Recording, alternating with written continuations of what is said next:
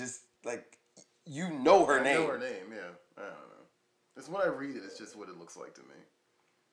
But yeah, it's like she asked me to make her some fish on it, and her response is like laugh out loud. Yeah, okay, nigga. Right. Well, you do realize that I didn't make the fish for her. I'm sure that was for Rachel. Oh, okay. So there that is. I just didn't feel comfortable broadcasting me and Rachel at the time. That's really loud. You call him Mel? Hell no. I thought Mel was like your co-host or whatever. He is, but we got somebody else too. I always check up in on. If the Ravens are playing today, he's not gonna pick up. Nah, they're playing tomorrow. So what's the deal? Yep. What's up with that exhale before you said yo? What was that all about? Are you being sensitive? No, I'm not being sensitive. It sounded weird for you to go, yo. That sounds like sensitivity to me. What are you doing? Pedge's house. Oh, that's why I rang 6 times. I mean, okay. I was just curious, man. You know what I'm saying? Just checking up on you. Are you a one ring person? I usually wait 1 ring before when I pick up for you. That's not true. All right, whatever. I was just calling to see what you was doing. That's it. You recording now? No. Actually? Seriously, we already did it. Oh, okay. All right. I'm not getting bamboozled right now. No. Okay. That was scary. I was like, who the fuck is this? I'm not. Troy doesn't know my voice. I'm not gonna co-sign your lie. Troy does not know your voice. No, I don't know. You know, people sound different on the phone. Yeah, that's his thing. He said people sound differently on the phone. All right, gotta go. We're about to play Twister. That sounds. That's homoerotic. What's up, guys? Got him off the line. What's up, guys? Welcome to another exciting edition of the Super Duper Fly Show. It is your boy Tescadero, aka the Iron Lung, aka Mo Green. Okay. I can't be Mo Green. Mo Green is the guy that died in Godfather 2.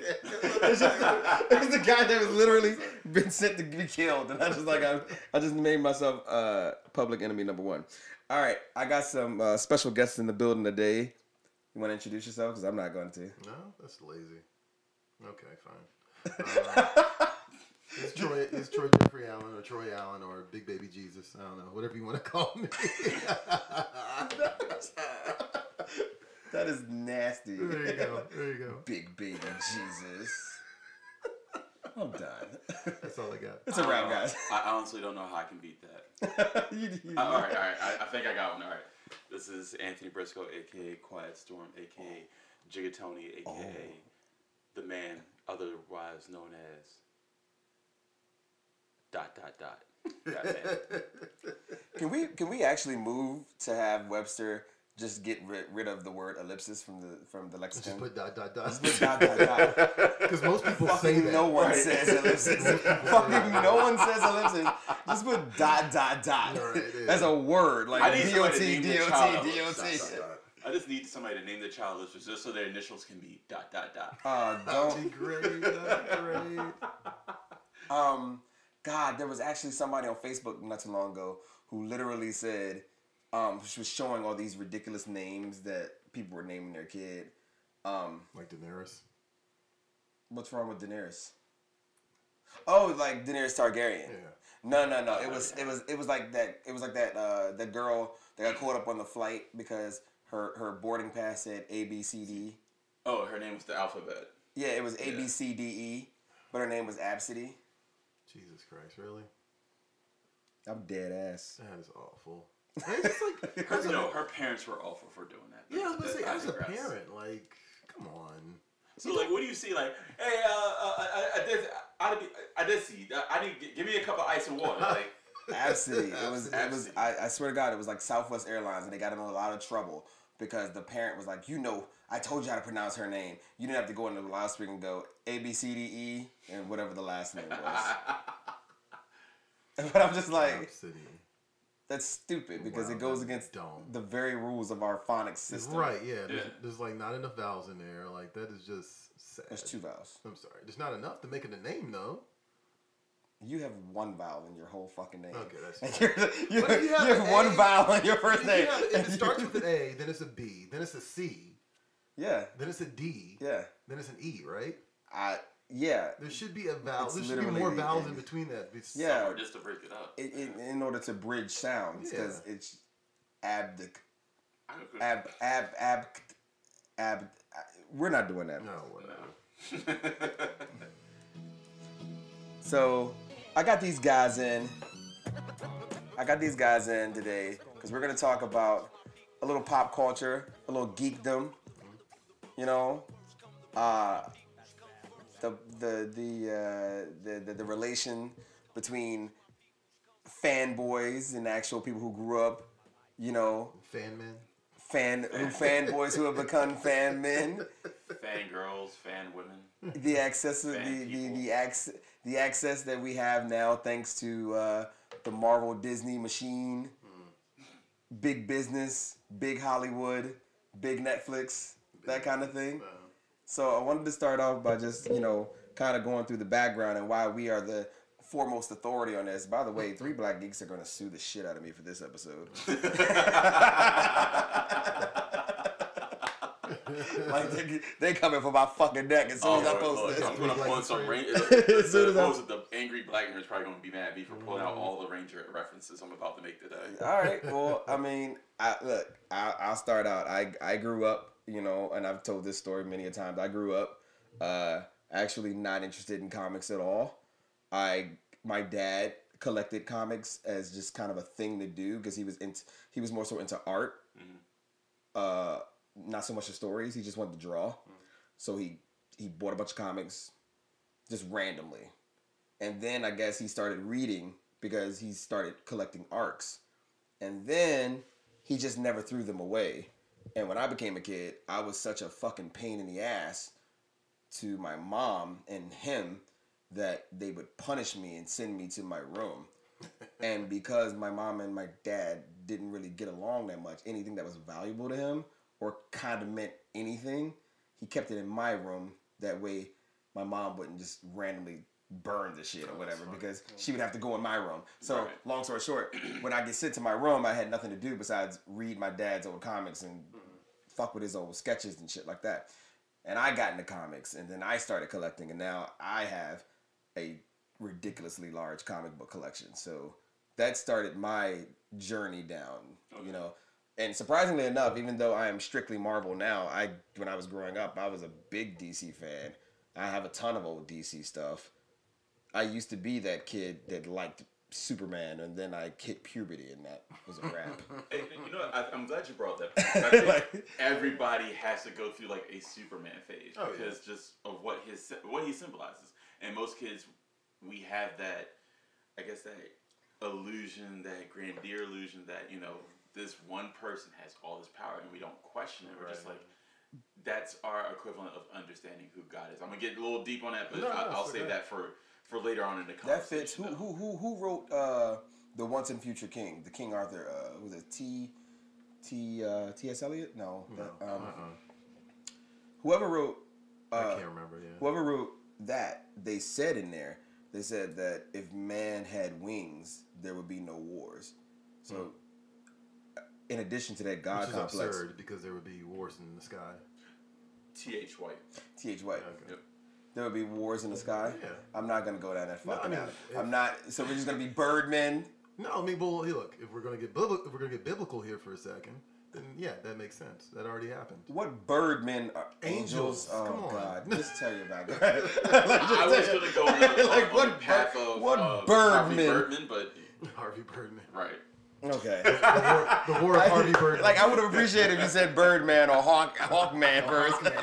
No, I'm not talking about obsolete. Birds. I'm not talking about a Rand Thanagar war. No. All right. Okay. All right. So why should we listen to your opinion? What's your background on things? Someone asked me this at a thing I did like a couple of weeks back, and like I had to really think about it. Like my entry point to a lot of this stuff was mostly because nothing else was sticking. Like, you know, I was not a great student, was not a great, kid at school. I used to get in trouble a lot. Had way too much energy. And it just turns out that, like, focusing me ultimately, like, I don't necessarily know exactly how I got into comics. I think Teenage Mutant Ninja Turtles was kind of like a segue into it. But I think it really kind of was like, okay, well, he can focus on this, so let him focus on this. And I just never gave it up, really. Like, it was just always an uphill struggle of, like, what does Troy like? Because I was always just, like, bouncing from thing to thing to thing to thing. And, just comics kind of became my thing. And then movies ultimately became my thing, too. Yeah, but your whole life now is comics. Yeah. So, that had to come, like, obviously, it stuck. Yeah. All right. Well, I mean, I think I think that's just kind of how the way my brain's wired is. Like, I think part of the reason that, like, I would bounce from thing to thing is because once I figure it out, I'm not interested in it anymore. And so, like, a lot of with comics, I just haven't figured it out still. You know what I mean? Like, it's just like it's an ongoing thing of, like, how do these work? Right. You know, it's the same thing with movies. Like, I feel like I have like literally a film theory understanding of how movies work, but I've never actually made a movie on my own from top to bottom. So it's still kind of like I'm still infatuated with the process. But yeah, like that's my not so interesting origin story, I guess. Okay. All right. So with that said, right, we live in an age now where Yes, Briscoe. yes. Oh, no, you didn't. You skipped because you started talking about. No, he said Superman. No, that was me. That was me. You, right, yeah, right. you. No, I segued on your Yeah, side. thank you. Thank you. All right, so for me, mine's a little bit more. So for me, I took several paths. Like, for me, and not just comic books, but for me, it was more like an all-encompassing nerddom or geekdom, however you want to call it. So it started off with the comics from my uncle, my mom, one of my mom's brothers, and it was one weekend. My mom had to work. My brother was doing college stuff, and so I was with him. And I remember he just had like these stacks and stacks and stacks of comic books. And I picked one up, and I was like, "Uncle, what is this?" And I'm like, "These aren't the cute, cuddly cartoons like the Teddy Ruxpins I know about." You know, I was like, "What is this?" And I remember it was a picture of the X-Men, and on the cover it had Wolverine with his claws out. Storm was in the background, Nightcrawler, and it was a generation of X-Men that wasn't the original team, but it was, I guess you could say back then they were calling it like the new generation, like that second class. Right. Yeah. And just Wolverine and seeing like this character that has like this inner beast or just encompasses some form of a beast form struck a chord with me. And then when he was talking about Storm, and my uncle was a really good storyteller because I wasn't reading comics. I just looked at the pictures. Right. And it was the pictures that caught me. And the way he would tell it to me, it was like watching TV or watching other cartoons. So when he was telling me about Wolverine and telling me about Storm, and just he went through like origins, and then it was just like not what the team did. It was just like, well, this person is blah blah blah blah. This person, and it pulled me in like, well, what happens if they all teamed up? And so as my vocabulary started increasing, I'm like, okay, I know this word. I wasn't the kid that read books. Most kids are like, oh, well, we have to read The Lion, the Witch, and the Wardrobe. I think back then they were calling it the Chefferobe. I was like, what the hell is a Chefferobe? It's another name for wardrobe. But the original book was called The Lion, the Witch, and the Chefferobe. The Chefferobe. Yeah. That's Old English. I don't like Old it. English. I don't like it. Throw it away. Kill it. I think how Disney would have sold that if it was called The Lion, the Witch, and the Chefferobe. Yeah. It just doesn't. It kind of flows, but it does not flow. Yeah. Nah. No. Not a fan. Not a fan of the Chefferobe. Aren't they rebooting? Sorry. No. Go ahead. So for me, then it transformed into music, seeing different shows, and also I think one of my best friends also, and this is the other geekdom I hope we get to talk about, is like the fantasy realm that also encompasses in geekdom. So like elves and magic and all that stuff. I remember I started getting to one of the games, and he was like, "Hey, look, I need you to play this game." And we were trading Nintendo cartridges like they were drug deals, you know? Oh, I remember those days. Yeah. I did that. But everybody always wrote their cartridge, like, on the back. You wrote it in crayon or marker to signify that, yo, this is mine. Right. Yo. I want it back. No bullshit. I'm gonna tell you, I'm like 1/200th reason why Blockbuster went out of business because my dad owns. My dad owns car garages, Right. and I would rent Blockbuster games, Right. Yeah. and take that weird tool that used to secure them and just unscrew that bitch and put Super Mario World in like the dopest games, and then close the cartridge back and send it back to Blockbuster. Some kid was so mad. Like I remember clearly. I remember I took like Mario World, and then I took something stupid like Super Punch Out or something. I traded that some bitch for fucking you know what it was? It was the bazooka game. The Super Scope 6. Super Scope 6. Yeah. I traded Mario. I took Mario World and Super Scope 6 out and traded it with Street Fighter Championship Edition and Mortal Kombat. See, those are the Fuck games you can never you. find on the shelf. Like, if you... No, you can find mine. You just be playing Mario World every single time. Fuck you. Like, Yoshi, why are you not doing this fatality? Damn it. Like I can just imagine some kid just putting it back in, taking it out, putting it back in. Like, the fuck? Meanwhile, you come over my house, I got like 10 copies of Mario World or whatever. And they're like, I was about to ask, why did you have so many Mario Worlds? oh That's man, a good question. because they were $1 at the pawn store. Who the fuck wants Mario World? Yeah, That's true. that's You right. go- That was like the redheaded stepchild of that. Yeah, franchise, you know what I mean? Like you got it for free inside the. You got it for free when you bought your Super Nintendo, Right, yeah. and like whenever people pawn Super Nintendos, they would always give that one. So And you that just go was to a pawn store and get it for like $1. That was the one where the controls were completely different, right? That was I don't know. That was the first one he could because that fly. was- yeah, see, Super Mario World was the one that introduced, like, the whole 6-button control Right, yeah. aspect of it. Yeah, That's what people hated about it, if I remember correctly. did they? Yeah, well, it didn't play like Super Mario Brothers. It didn't play like Mario 2. It was a learning curve because you could stack items. Right. You could Yeah. only stack items, but then when they introduced like the fact that you could ride on a dinosaur, which Yeah. I'm sorry, they bit that off of Super Adventure Island. I'm gonna show my Yeah, real nerd that info. They bit that off of Super That was- Adventure Island. That was Yoshi's first So appearance. first game, Yeah. Yeah. Like they took the toads completely out. I mean, they kept the mushrooms, but Toad, you're off somewhere. Or maybe it was Mario 2. There was one of the Mario Brothers games. I that, think it was Mario 2. Mario 2 was Yeah. mad weird. Yeah, it was just Well, different. Mario 2 wasn't supposed to happen. Nah, it was Right, it was yeah. another game. Yeah, it was like a family of genies that was supposed to happen. That's It right. actually, Yeah, they were that's in right. Japan, so like it was a family of genies, and then they were trying to figure out how do we port this over to like the American audience because we know this game would work, but the characters like genies, people are gonna stay away from it. Let's slap Mario Mario on on it, it, right? Yeah. That's and right. that's been Nintendo's formula ever since. Ever since. Proven. And I think Yeah. that was the one was like Miyamoto wasn't even involved in that one or some shit. Right, Like that. Yeah, because he had no say so in the game. Right. I think there was a lot of aspects to that game Yeah, that was new. Like even the whole save feature. It was like one of the very few and first Nintendo games that you can actually save on there, like your progress. Okay. Yeah, Mario 2 was trash. Right. Okay. That That's whole what I'm thinking of. and you were yeah. throwing radishes at people or something and onions. Right. It was so stupid, and it was like dinosaurs shooting eggs out their mouths or something. And then you had the option of picking the princess or the toad. Or Luigi. Or Which I was Luigi or the princess, only because the princess was Because- clutch in terms of like being able to float. Luigi had hops. Yeah, he did. Luigi Like, had he would hops. just glide across. But like, you know, that was the princess who could glide. Let me tell you something that sucks about it. People always said that shit. The princess is clutch because she can glide. But like that shit sucked. If you just completely missed the fucking jump and you just glid to your doom, like you just glide to a fucking death.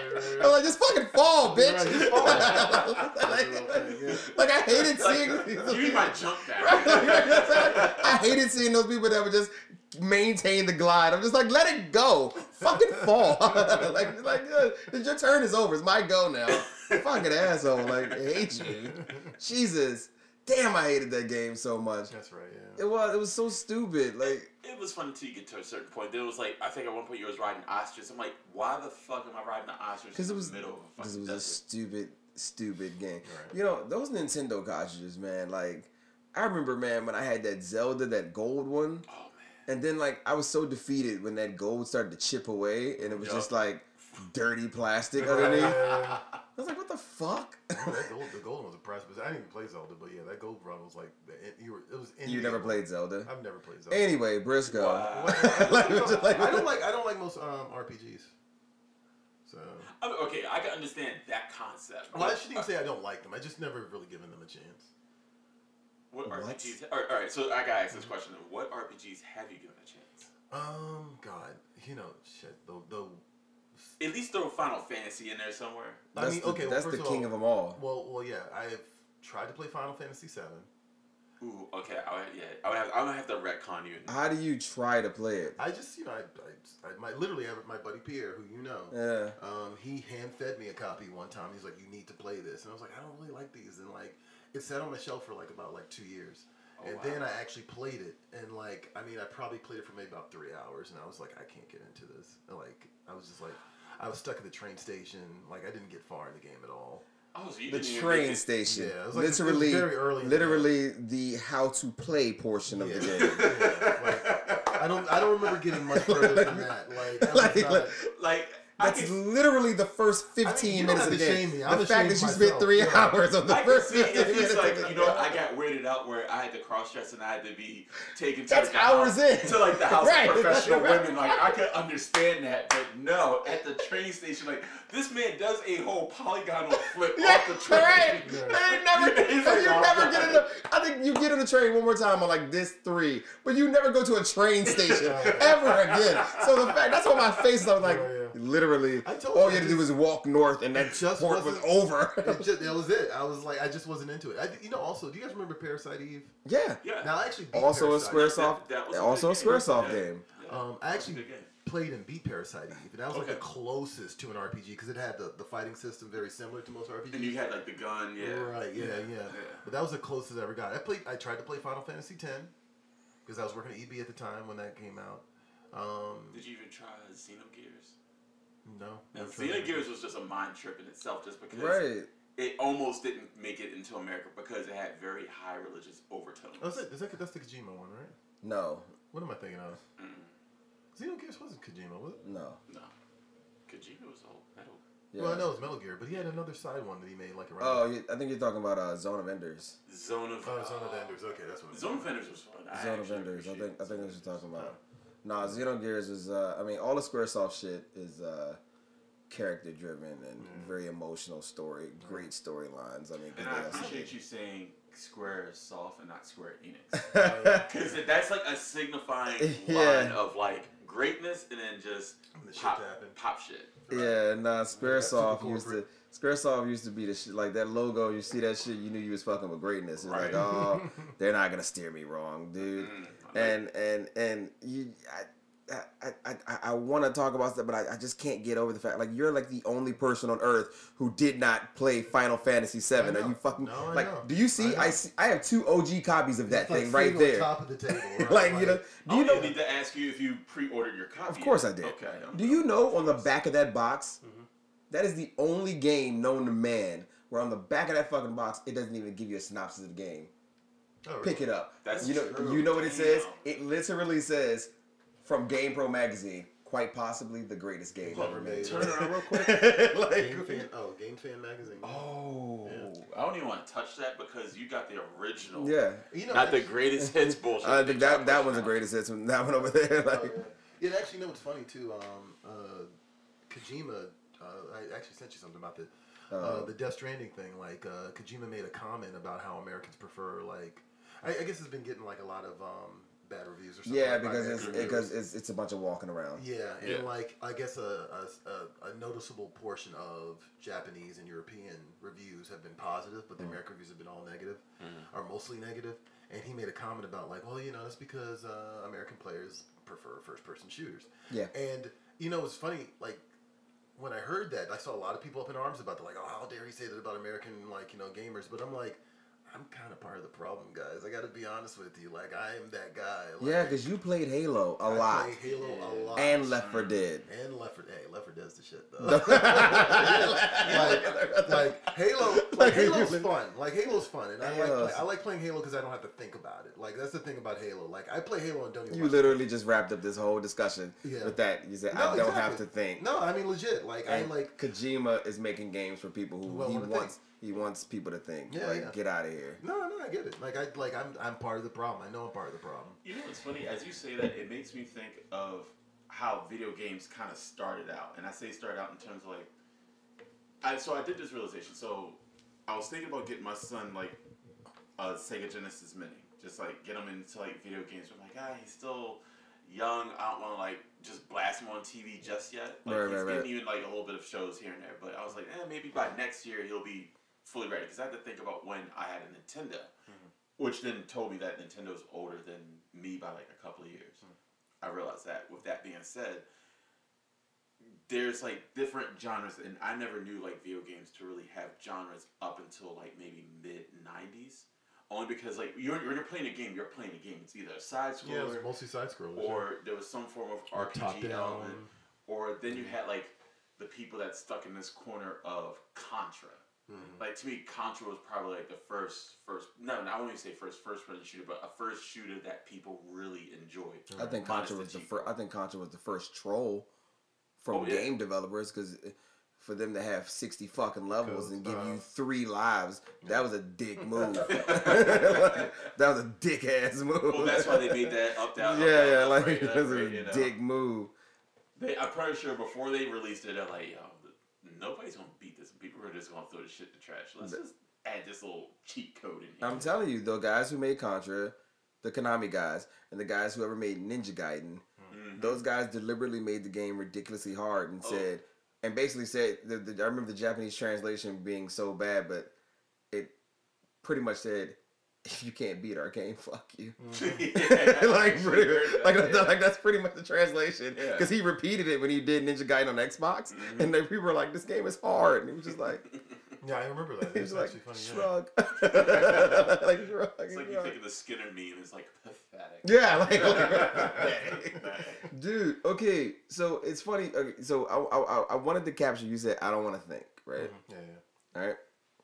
We live in this day and age now. We got Disney Plus, we got Netflix, we got Hulu, right? Disney Plus, mouse dollars, big bank, driving the Marvel machine. The Marvel machine, I think, is solely responsible for the tons of growth and interest in comic characters. Not so much books, because I still see empty comic stores. Oh yeah, but merch is flying off the shelves. Yeah. Of course. Tickets are being sold. Yeah. People are having arguments in bars over who's the strongest Avenger. You got live action shows now being done where greenlit back and forth. Yeah. Right? Yeah. Are we for it as a grand scheme? Like, is it great to live in a time where the things that you grew up reading is now on the screen? I would say yes. Would you trade now for when it wasn't on the screen, or would you, like, when it wasn't on the screen, and if it was on the screen, it was a terrible adaptation? I mean, I wouldn't trade it. Like, we're in this weird space, and it's always been kind of strange to me. Like, I understand the need to see these things on screen, right? But at the same time, I feel like there's an attitude that it justifies its existence. Okay. By being on screen. Like, for it to be live action, and I've always kind of felt that ultimately, like, a live action film is kind of like a step back. Like, I'll put it like this: like, if live action to me is like a step back from animation, because in animation you can do anything, right? Okay. And I kind of feel the same way about comic books to screen translations. Like, you can do anything in a comic book, and live action, I mean, they can do great computer generated, blah blah blah, whatever. But there's still a limit to things. Like even like one of the more impressive things about the Marvel movies is just the fact that they were able to get that many actors to cooperate. Okay. Because historically, that has never been the case. Right. Like, normally actors drop off like flies. Like Michael Keaton after Batman Returns, he's like, Tim Burton's not doing fucking him out of here. Yeah. Like, you know, like. That's just how it works. Like, typically, that's historically how it's always worked. Okay. And so, there's this attitude that I think that, seeing these things on the screen justifies its existence. And I'm just kind of not down with that. So, like, I'm kind of at a point right now, even with the Marvel stuff, where I'm just like, yeah, they're making a movie out of it. Yeah, sure, whatever. Like, eventually I'll see it, but like, I'm not that pressed for it. Like, even the Disney Plus stuff, like, I only have it because the guy I live with has it. Like, you know what I mean? Like, So you don't have it. so I don't have it, right? Like, I didn't put down money for it, like, you know, and like, you know, it's like me and 5 friends, and we're all like sharing the same account, like, and I mean, yeah, whatever. See, I think for me, it's good to see like it in live action, only because it's an expansion of imagination. Okay, especially now with the technology that we have in filmmaking, animation, whether it be in 3D or whatever the case may be, it's expanding more avenues and opportunities, and different stories are being told. And to be I guess you could say, like, on the team of the machine. I like the fact that it's giving Hollywood more material to produce stuff instead of just reproducing remakes. Honestly, and just aside stuff from the comics, I'm tired of remakes. We don't need to remake Flubber. We don't need to remake The Parent Trap. And I'm just thinking of stuff that's just coming to mind right now. But I mean, there's Both Disney. Wow. Like what? But at the same time, like, I think Hollywood is in a deficit right now because people aren't being too creative. I feel like right now this is helping people get creative because it's now showing people like, hey, look, we still have this avenue, because also we're seeing books getting turned into, or adaptations getting turned into movies and stuff like that. So I can't just credit just comic books, but also look at Harry Potter, look at the Hunger Games, look at all these things that, again, is part of nerd culture, but it's giving Hollywood, oh, we got more material to use, we can do this, instead of doing like some asinine movie that nobody's going to see. Right. And if you look at it, originality, original stories aren't really coming from somebody who's wrote a script, took the time to sit down and write a script and say, oh, hey, look, I got this great idea, we should produce this. It's almost like it has to come through book or come through comic book. That's the testing ground. Okay, do people going to like this? Are people going to pick it up? And then push it to the forefront and say, all right, it's so good and popular. Yeah, let's look at the Umbrella Academy, or look at The Boys. To pop culture, and I say mildly popular because I didn't know those comics existed. Right. Most people only know the mom and dad of the comic world, Marvel and DC. Right. So when you get these aunts and uncles coming in, then it's like, okay, well, wow, we like that. Like, I also got a shout out, Seth Rogen, yeah, because he pushed out like those series and was like, yo, like, I don't even want to touch the source material. I just want to make this happen, show other people, look, the fact that The Boys does such a unique spin on like your Captain America and the Justice League, and shows you like, no, there's a dark side to all that. That's Ellis, right, Troy? Which one, The Boys? Yeah. That's Ennis. Ennis, that's what I meant. Grant, okay. Those guys, those UK guys, that's their shtick. That's your shtick, yeah. That's their shtick, because Moore did a bunch of that. Hell yeah. Morrison They're all babies of Moore. Yeah, they're all babies of Alan Moore. Moore. Yeah, yeah. And to kind of go off of that and bring it up more, I'm first in line to see a lot of comic shit. I did know The Boys was based on a comic. I did enjoy the Amazon Prime one. I enjoyed it up until, because it's like 9 episodes or so, right? Yeah. I enjoyed it up until episode 8 when it dawned on me, holy shit, I read this. This is a comic. And it ruined it for me because I know how this is going to end. And it sucks because that Amazon show is really good. It's good, yeah. But if you know how it's going to end, there's no point in watching it anymore because there's one, it's a twist ending that, whatever. But bridging off that, I'm so afraid to watch Watchmen on HBO. Actually, I'm glad you brought that up. Okay. I'm afraid to watch Watchmen because I heard, and I'm gonna come off as whatever, but people know how I am. There was a surprising number of Negroes that came to me and said, "Do you watch Watchmen?" And that kind of was my gauge. I was like, all right, there's something going on here that has interested all these Negroes who have never picked up the book to read Watchmen, but now they are ready to talk to me about Watchmen because they understand that Watchmen is supposed to be this big comic book thing, but now it's a great TV show and you should check it out. And I'm like, I can't have this talk with you if you did not at least read the epic novel that is the Watchmen graphic novel. And I know tons of people, and I know there's like 3 people that come to mind right now. Like literally, I don't own a copy of Watchmen right now because I gave a copy to a person 4 years ago, and they have yet to fucking turn a page. But they have watched all the episodes on HBO and are ready to talk to me about it. And I'm like, make it make sense. Dude, Man, how, Sway? So, like, okay, Briscoe said something, and then you brought up Watchmen. And, so something I really have been thinking, because I watched, like, the first 3 or 4 episodes of Watchmen, and you mentioned earlier, you were saying that, like, these things would not get made, certain things would not get made if they weren't a comic book property. And I kind of get the impression that Watchmen was a concept that someone had. Yes. And then it was not going to get made. Right. And then they slapped Watchmen on it. And we talked about this concept with Gotham. Because remember I told you, I was like, I don't get Gotham. I don't either. And I know several people who loved Gotham. They were like, Gotham is great. And I was like, how can it be great when all of the core villains in Batman's Rogue Gallery are adults and this boy's 10? 10, right. This doesn't make sense. Doesn't line up. Also, why are they all riding around in metal cars dressing like the early 80s, but when a scene calls for a cell phone, they pull out a cell phone. I don't, like, what time period is this? And I remember telling you, I called you, I said, yo, the thing about Gotham is I think this was another fucking story, and they just said, hey, this would be even better if we slap Bruce Wayne's name on it. So I totally get that. I haven't seen Watchmen, but yes, I get that concept, because there are a couple properties out there that I think honestly was a different thing. They put a popular name on it and ran with it. Well, so last Arrow.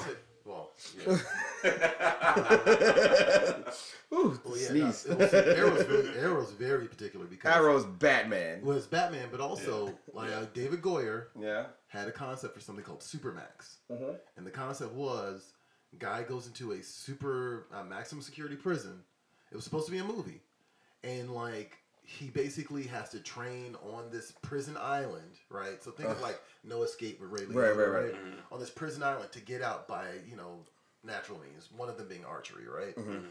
This was like supposed to be something with development forever, and eventually like that movie went from being called Supermax to being called a Green Arrow movie at some point in time, and then that Green Arrow movie ended up becoming a TV show.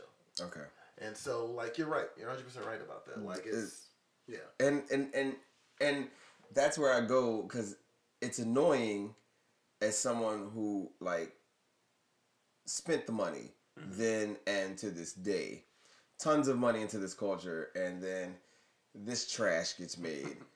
And they, like, you know what I mean? And they know that this is what you're into. And I get it, they're just trying to make conversation, but, like, they come to you with this set of ideas that just don't make sense as a good story, and it's not true to the source material.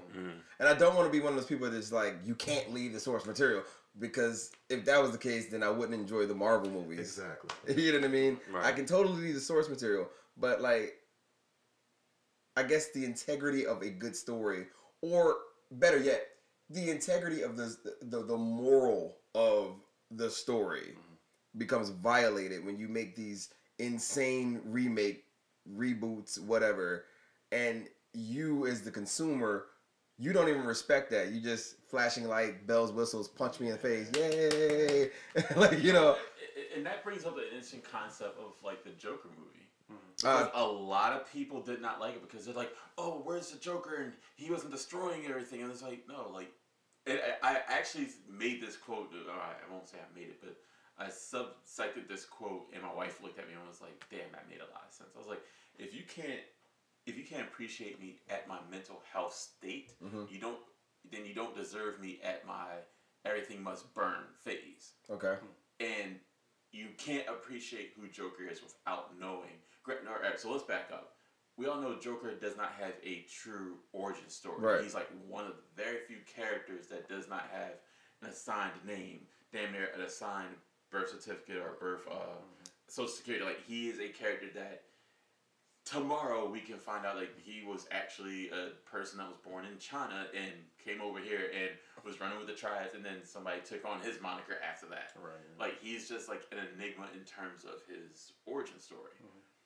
The thing that I liked about this movie is that they said, all right, we're going to take elements of The Killing Joke and transform it into a movie, but we're going to cut out Batman outside of, which it brought up the point that you're talking about. Like, you make Batman this, or Bruce Wayne really, this little kid, and you're making Joker almost like 20 years senior.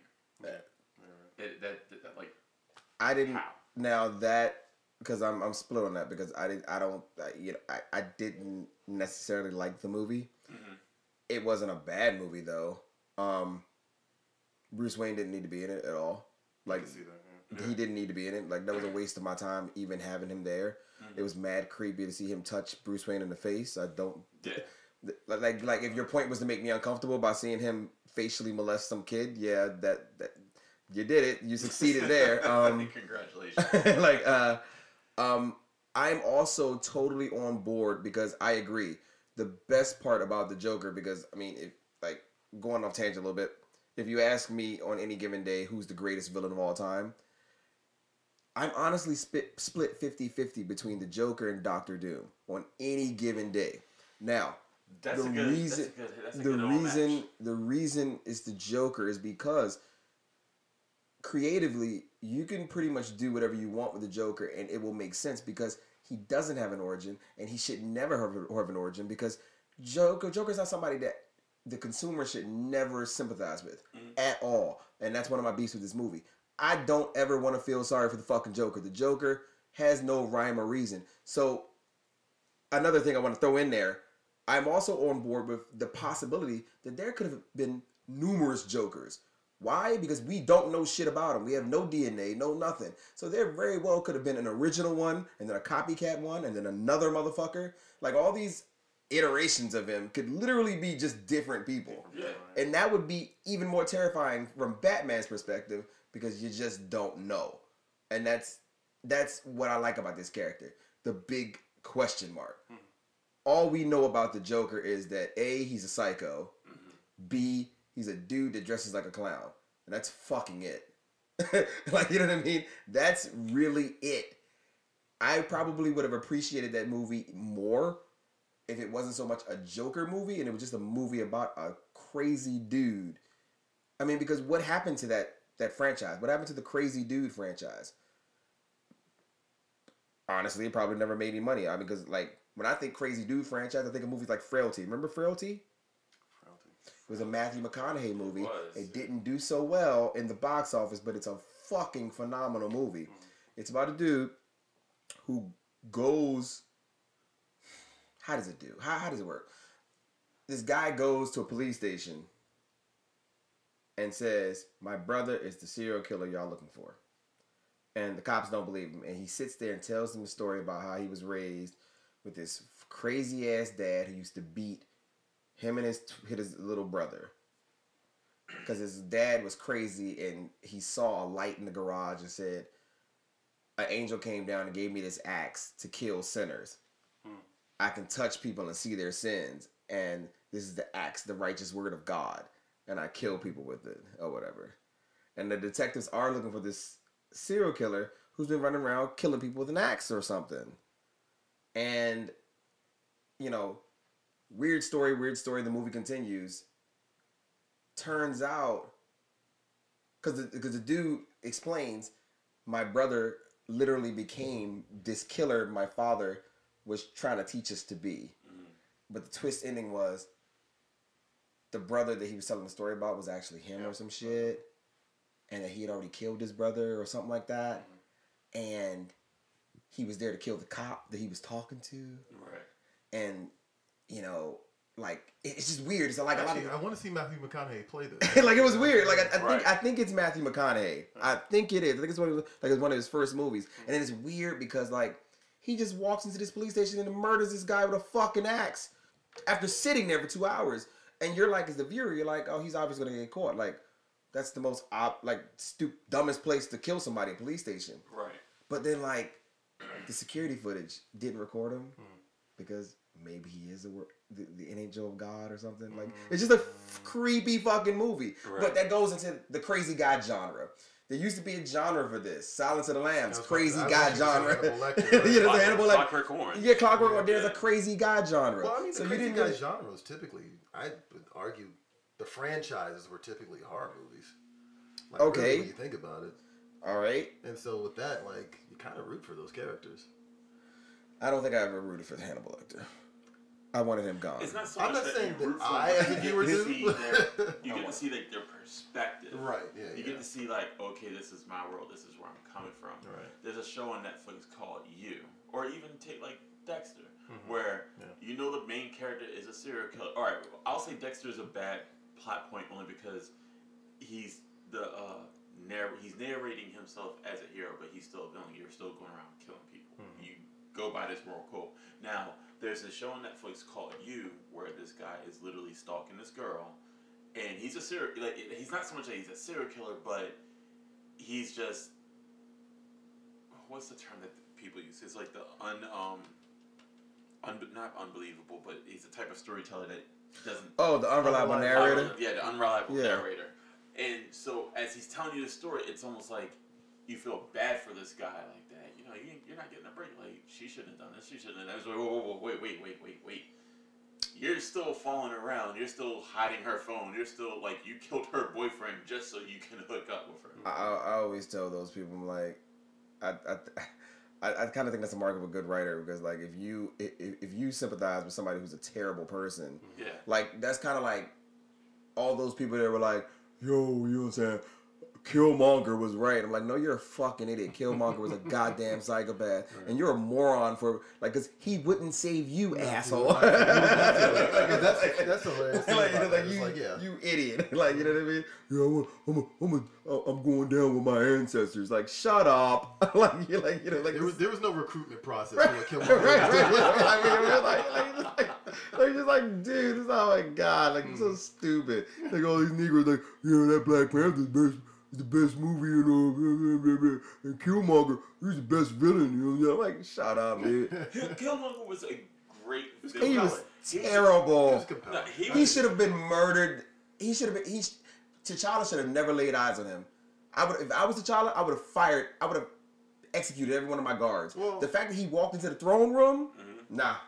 If I'm king, but he came in with, like, a bargaining chip with Claw. Like, I mean, that was how he. That's how he came in. That's how he got to the Wakanda. If I'm the king, into the kingdom. If I'm the king, if I'm the Don, I have worker bees who do my talking to the peons for me. You got Claw? Great. Here's some money. Get out of my face. But also you're a recently placed king. Who has the power of the Black Panther, so you also have to fulfill those. I'm not trying to hear it. I'm not trying to hear it. I mean, but this is the thing, like, I was watching Guardians of the Galaxy earlier while I was here. Okay. And, like, the thing I like about the Marvel movies is that, like, I got into it with Derek not too long ago because he was like, they just make this shit up. And I'm like, no, like, there's actual thought put behind this. Like, the character motivations, why they go from point A to point B to point C, et cetera, et cetera. There's a reason for it. Right. And, like, I don't think Black Panther is a fantastic movie. I don't fall out over like everybody else was, but, like, at the same time, I'm like, yeah, the motivations make sense. Like, they fall in line with everything else. But it's about the art of storytelling. If you can tell the story and you understand both sides, why they're warring, and then why they come into this sudden outcome at the end of the movie, and you get it, then that makes sense. Right. You still have people who are like, well, I don't understand why Infinity War happened and this. I was like, look, now you're just looking too far into it. Just enjoy it for if you follow the movies. And I still think most of the Marvel movies, you don't have to know what happened in the beginning. Like, it'll help, but you can still just jump in like, okay, I like this part. I like this movie. Like, it's pulled me in enough to have the dialogue, the story, the character build up. Everything else was good to be, to get you to that point. I think you sympathize. You sympathize and you understand the motivations better if you've seen the other previous movies. Like, you can walk into Infinity War and go like, "Oh, Captain America's badass," and that'll be enough to carry you through the next two movies. But, like, at the same time, I think, like, the weight of the character functions a lot better if you've seen the other Captain America films. Yeah, because I know because me, you, and Garrett all agreed that, like, I get the public's fascination with Tony Stark, but nothing to me, he sacrificed himself. Big whoop. Nothing was heavier for me than the Steve Peggy arc. No, and I think there's a reason that they ended That on that. hit harder than Tony dying. Yeah. That shit fucked me up because the ending of the first Avenger was just honestly top 5 one of the saddest things I've seen. Oh yeah, and we never like I'm sorry, it is superhero movie. And keep in mind, like as superhero movies were being produced, there's probably 2 movies that I can honestly say took that realm. It may have been sad, or it's not like the most warzy, the warm fuzzy ending that most people expect. Right. That's Spawn. Okay. And that's Blade. And I think in terms of their approach, in terms of their approach, their endings, like Blade was still kind of like, yeah, I killed all the vampires, but there's still other vampires to get. Right. I want to move. And then with Spawn, I thought he was gonna say the part when he was like blah blah blah, Comrade Tovanish. When he was in Russia, and I was like, why the fuck is Wesley Snipes in Russia? Why the fuck is he in Russia? Like 1 of 5 black people in Russia. like okay. Like, nigga, you wearing all black leather, walking around Russia, and it's fucking in a snowing. fucking blizzard. Bitch, please. You went from downtown LA to Moscow, nigga. Really fucked up about that movie too. I didn't realize this until every time I see it, I forget about the scene. That closing scene. It's the same guy from the beginning of the movie that he's been stalking. Yes. But you realize he's like in like a what they call in clerks a nudie booth, and he's about to smack off.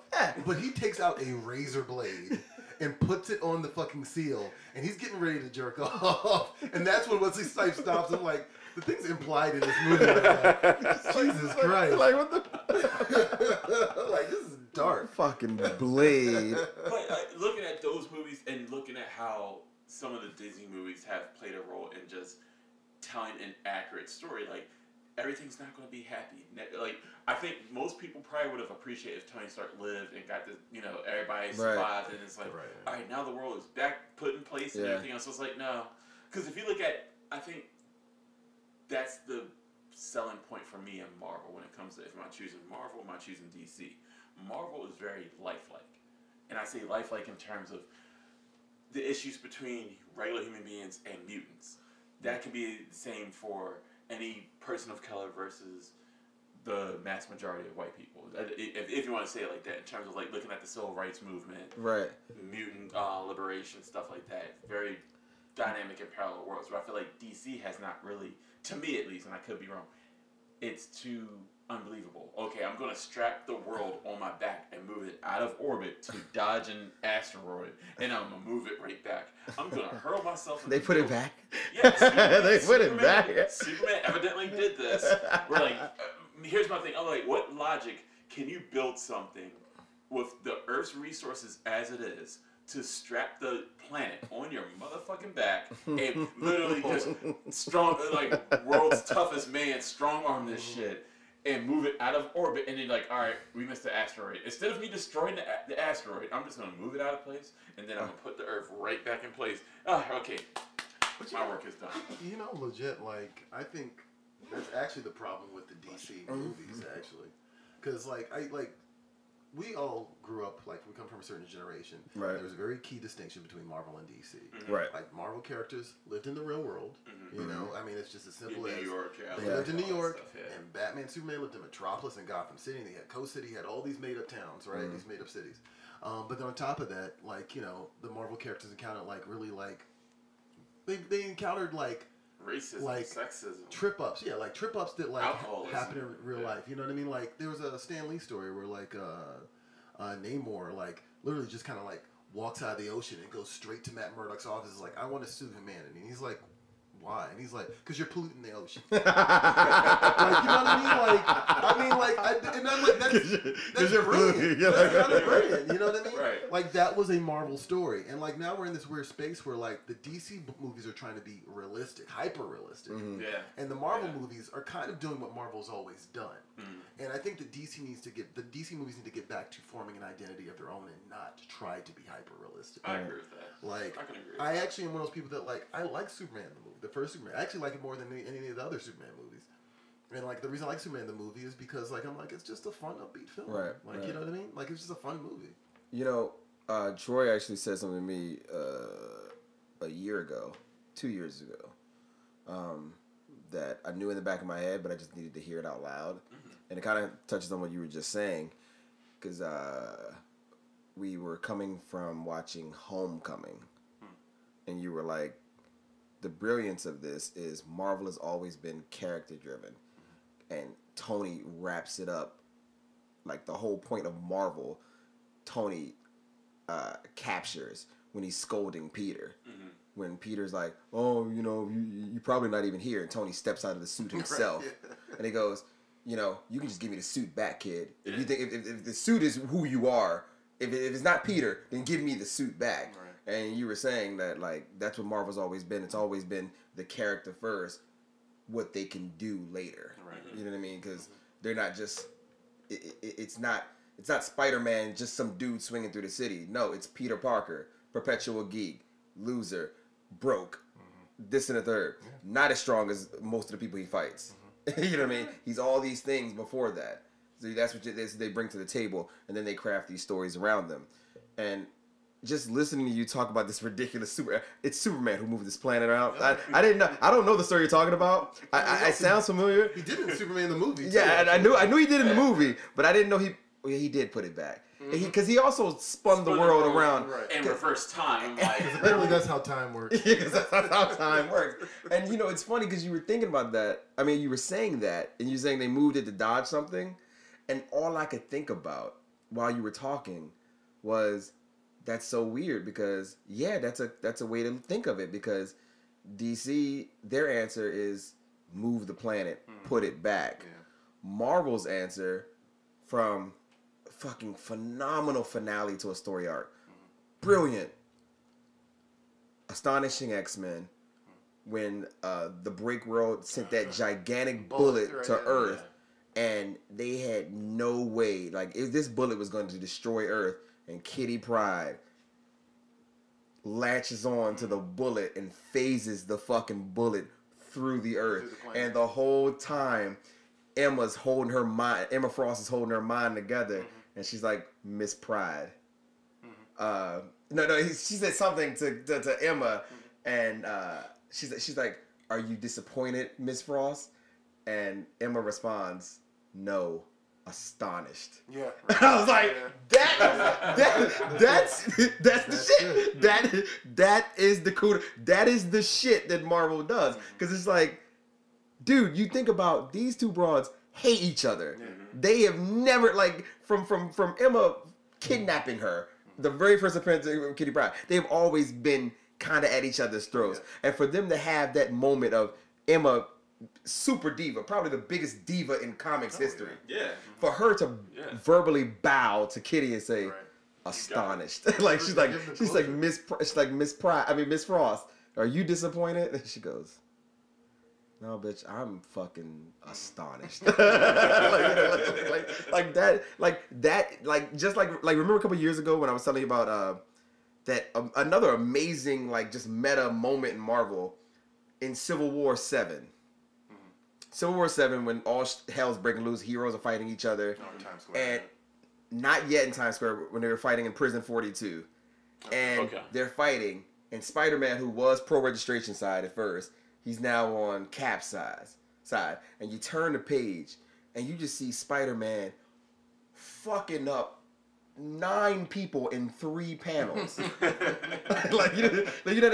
do that. I call it the Spidey animation. Oh, yeah. Where they do the multiple versions of the phasing, like you know what I mean, like him, he's there in seconds. You know what I mean, and it's so funny because even though he's fucking up all these people, the one constant in all the panels is there's a piece of Mr. Fantastic stretching around all these things, and then when you get to the final panel, you realize. Holy shit, Reed is trying to catch Spider-Man.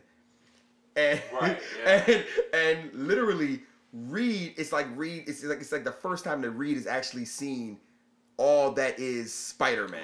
Right. And Reed literally goes, amazing. And the final panel is Spidey put his foot in Reed's face going, spectacular. I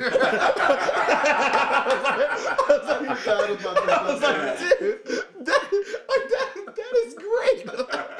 He said it's amazing. It's spectacular. That's the thing I really love about Marvel. And honestly, I'll be the first person to tell you, I'm a Marvel fanboy first and foremost. Marvel is how I started. Marvel will be how my generations after me will end.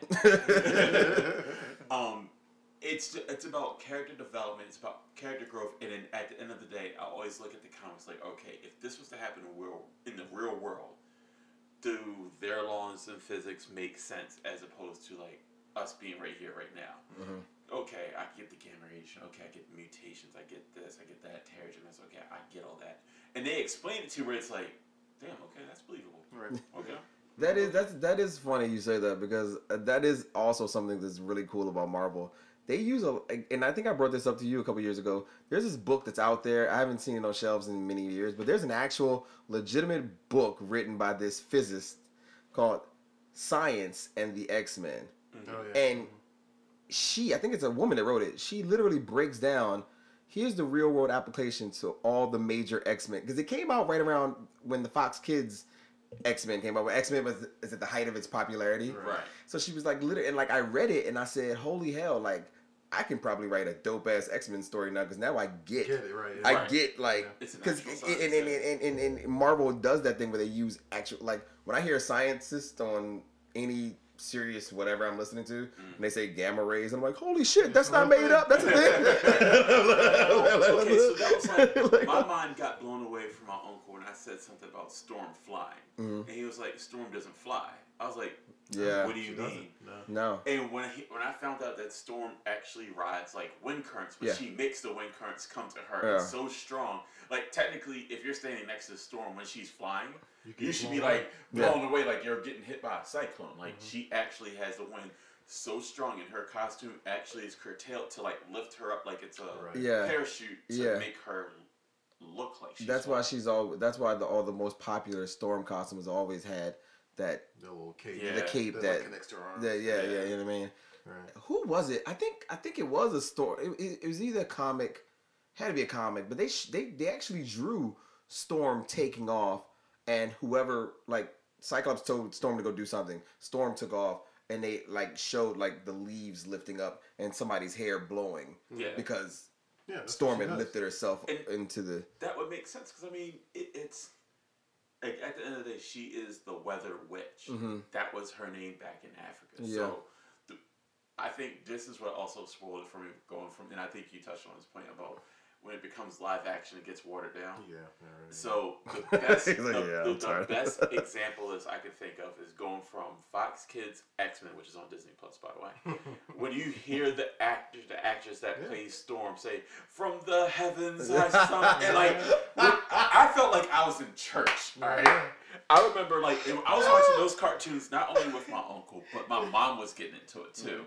So, like, my mom, like, she'd be like, "Oh, is this an episode with Storm in it? Okay, I need to sit down and watch this." Like, Storm was her girl. And then to see, like, Halle Berry be like, "Do you know what happens to her father?" I was like, did you see that supermodel who played her, who dressed as Storm for Halloween?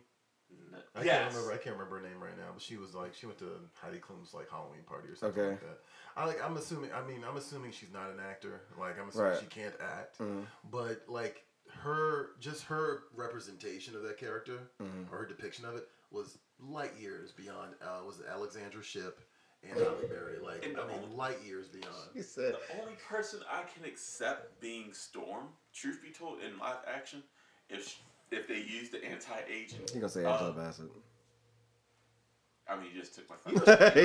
I knew as soon as you said the age thing, I said you're gonna say Angela Bassett. Again, if I'm gonna compare it to like outside the comics itself and go through the first step of anything being live action, which is animation, I can see Angela Bassett just having that flair as a black woman, just be like, from the, like, I need narration. I need from the heavens I stepped down, from the plains of to strike you down. Like, Storm did go off in that first cartoon episode where she was like, I'm the mistress of the elements. I command you to release that child.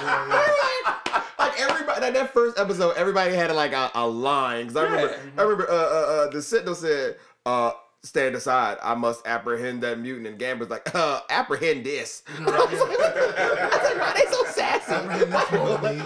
Why they so sassy on this show?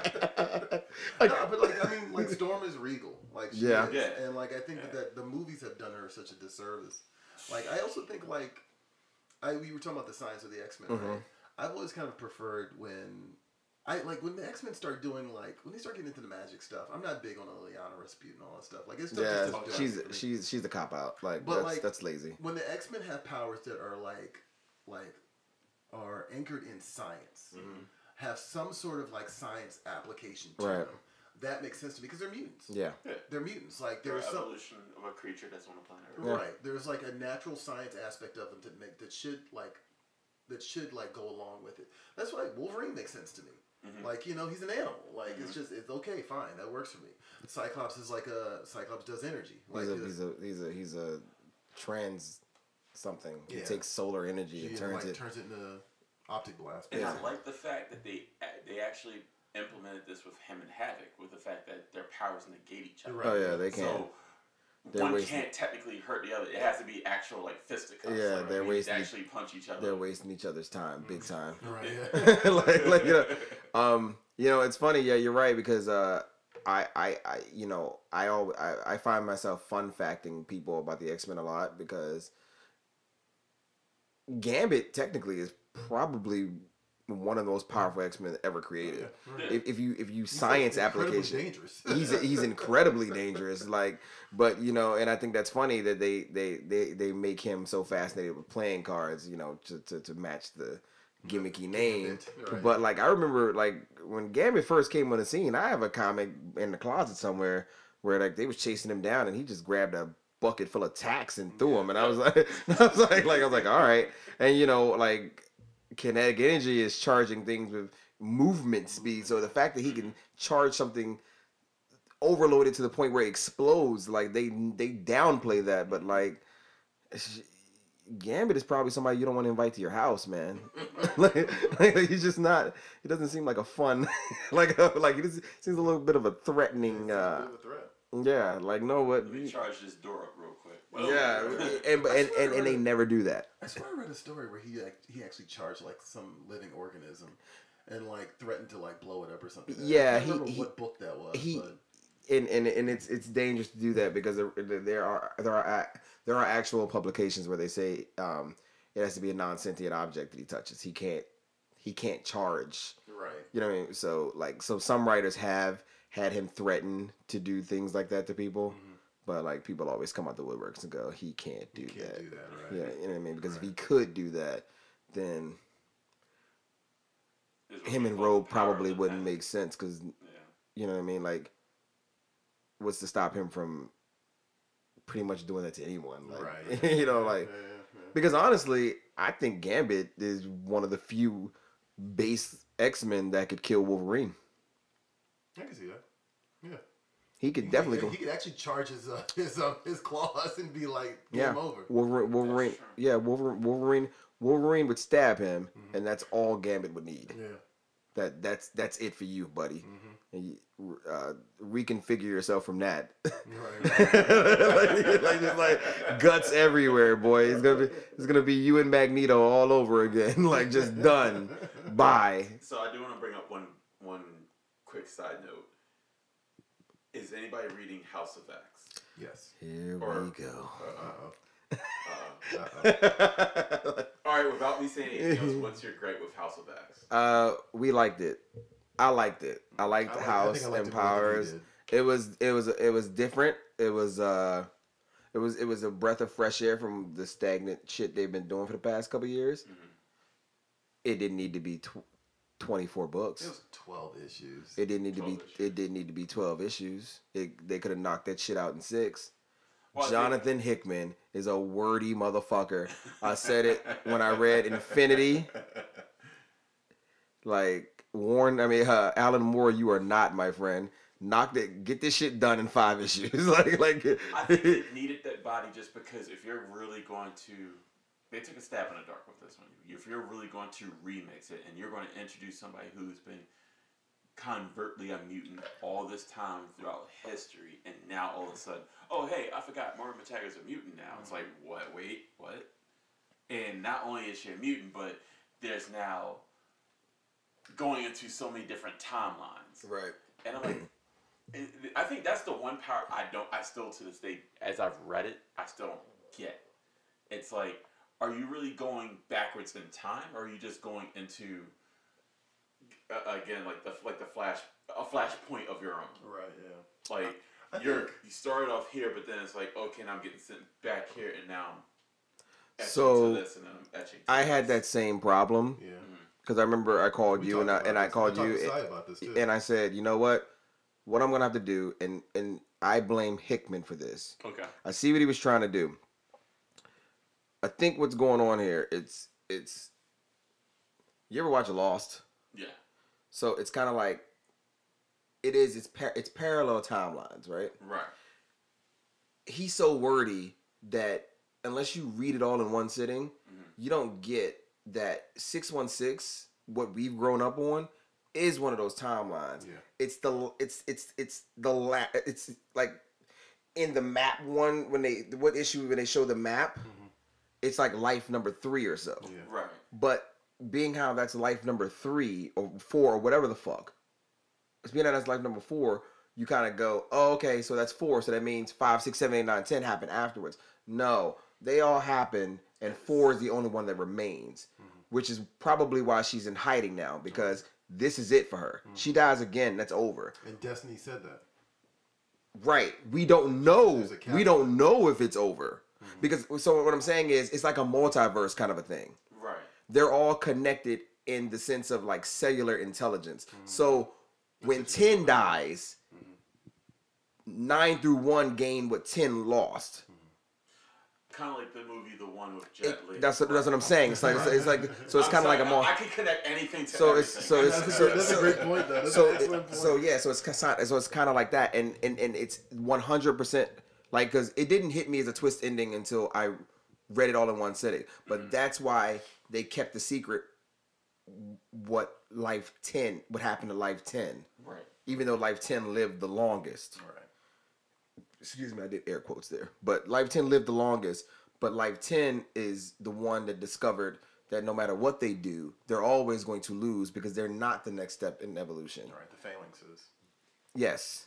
The breeding of human, the meeting of human technology is.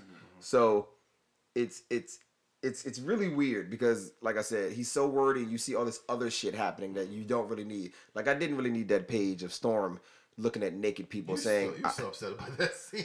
like, I really didn't need Storm to be like Queen of Zion from the Matrix going, I know your nakedness. You are my sister. Here for Marvel Girl. Here for... I'm like, dude. But you know what? Actually, reading that scene, it goes back to what we were just talking about, Storm. Like, that's her majestic nature. You know what I mean? And I get it. Like, I was like, and like, I kind of, it's weird because I'm reading a Storm book right now. I've been kind of reading it off and on from like about 4 or 5 years ago. Okay. And she's very like casual. Like, it's kind of weird for me to read a Storm book where she's like, that's cool. You know what I mean? Like, it's just like, it's very weird for me. And so to see Storm being like Storm in the Hickman book, I was like, okay, good. I can deal with. Wait. Yeah. In like 1998 or so, right? What? Marvel decided that they were going to put Marrow on the X-Men. Yeah. From the Morlocks. And Marrow is a great character because Marrow worships Angel. Right? She sees him as Christ. Right, yeah, that's right. Yeah, that's right. Yeah. And she fucking hates Storm. like, Storm fucking assaulted her and killed her, but didn't know she was gonna survive. Yeah. So she Marrow also took it to the Morlock leader. I didn't like that. Right, and then she took out the Morlock leader, who Marrow looks at like a mom. So Marrow hates fucking Storm. But Iceman brought Marrow to the X-Men and said, "Hey, this is what we do. We help mutants, right?" And Marrow pretty much was like, "All right, well, if I'm staying in this X mansion, I'm staying in the basement, and fuck y'all." Right? Like, every day, her and Storm will butt heads. And it's so funny to me that you were like, it's rare I see Storm casual. Because I think it's X-Men 62 or something, right? Well, Wolverine, I hate Wolverine so much. I hate him so much. And he did a very Wolverine thing. Simp-ass Wolverine is talking to Storm in her greenhouse attic, right?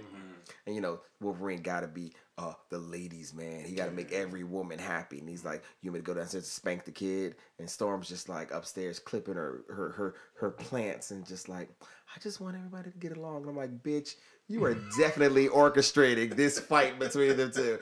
And then like, you don't see Wolverine for the rest of the issue. And then at the very end, Marrow's downstairs in her basement sulking. And then you just hear the strike of a match, and Wolverine's in her basement. Her basement very clearly says, do not fucking come into the basement. Right. So the whole next issue is Marrow and Wolverine going at it. Just straight fighting, right? On behalf of Storm. and Storm is upstairs in the greenhouse just clipping her fucking... Right. Just preening. Just preening the roots.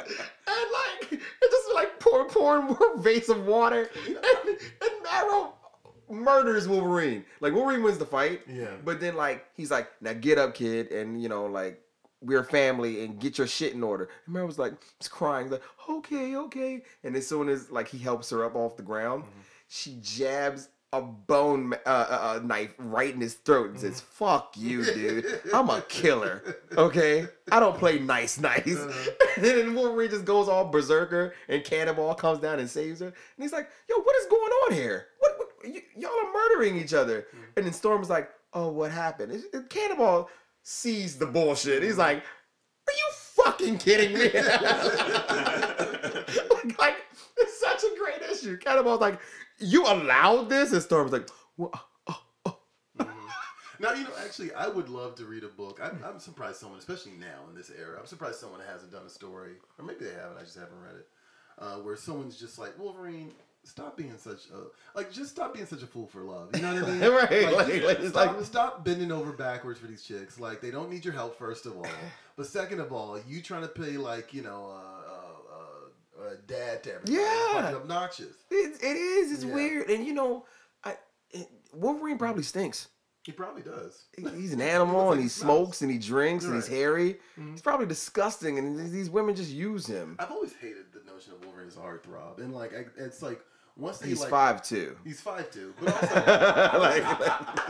like, I mean, I just like the idea of him putting the moves on Jean Grey, and Jean Grey kind of being like, nah, I'm good, like I'm with Cyclops, but at the same time, like she gets the Phoenix Force in her, and then she wants to be on the wild side, right? Like I got.